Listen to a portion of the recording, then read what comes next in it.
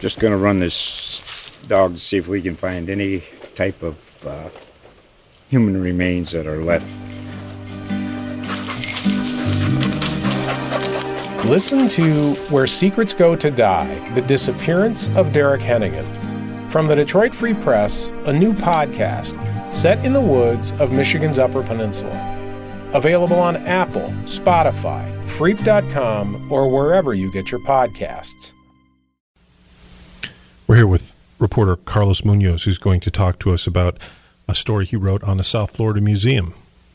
All right, Lee. Well, it's been about a year since the death of Snooty the manatee, the world's oldest known manatee in captivity. And we've had a chance to kind of review the paperwork. We've looked at the investigation, the review, and I think that we found out some pretty sad things, I think, about Snooty. And, we're at this point, I think, looking forward and trying to move forward. Right. Tell me, how did Snooty die? All right. Well, on the morning of, I think it was June 23rd, June 22nd, we had seen a post actually on the South Florida Museum's page, and it had said that Snooty the manatee had unfortunately died that morning, and I think kind of caught a lot of people off guard, obviously, because everybody. Yeah, definitely, and there's always been those hoaxes around, and those online things that pointed to that, trying to catch people by surprise, with some fake news there. But we're looking at this, and we couldn't help but question that. And we eventually called the museum director, and we heard from her, and she confirmed that Snooty had died in a tragic accident, accidental drowning in his own tank. Now, you interviewed one of the first responders who arrived from the fire department, right? What did he tell you? I actually just got a chance to talk to Battalion Chief Steve Tromke, and it was really surprising because in that instance, when they get water rescues, those are normally on the river or they're out on the Gulf or somewhere outside. And this water rescue happened in a confined area, and they I think had one diver available at the time. And the fire department's not that far away from the South Florida Museum. They were there quickly.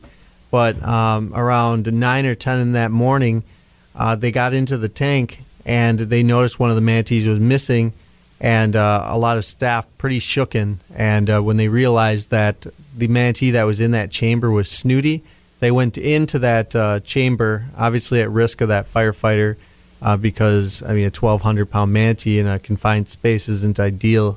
If he backs into you, you're going to get trapped. Hazardous.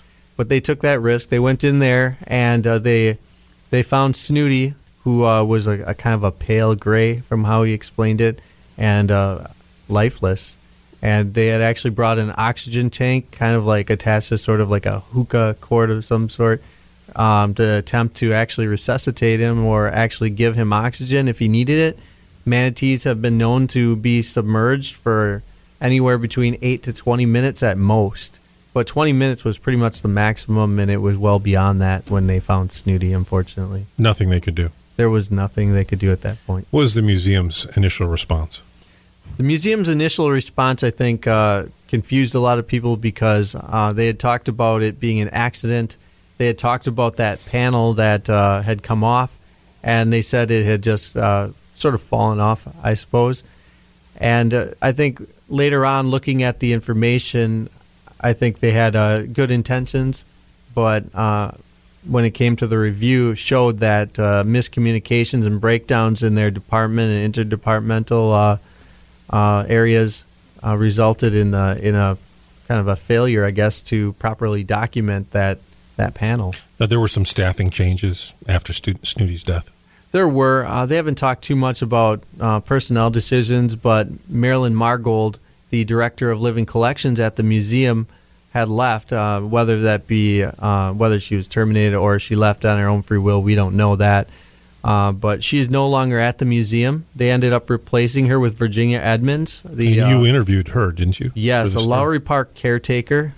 Great choice, really. She has been taking care of animals of all kinds. She was with the aviary and manatees up at Lowry, and then she came down here with something like 30 years of experience to head the department, the rehab manatee program at South Florida Museum.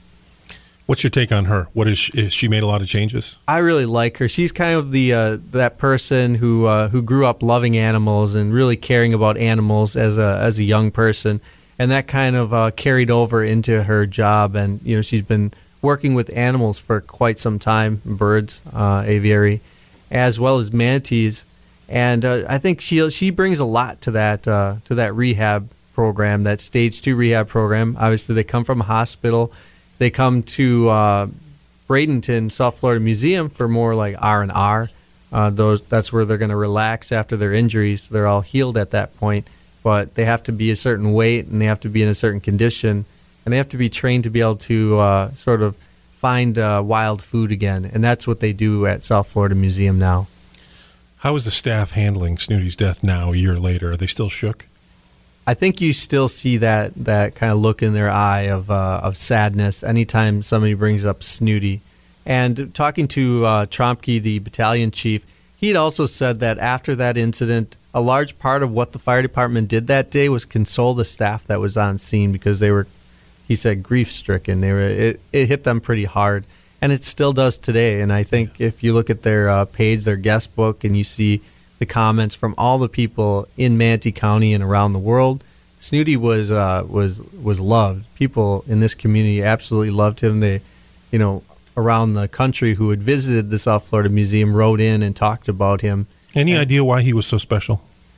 He's just one of those characters that if Snooty, if you saw Snooty, you'd almost think that he understood you or he connected with you, and that's what he did with kids. And people always say, he kind of he just came up to people. He just approached people. He wasn't somebody who stayed away. And you kind of talk to him like he's a person, but it felt like a person. So Snooty was just awesome.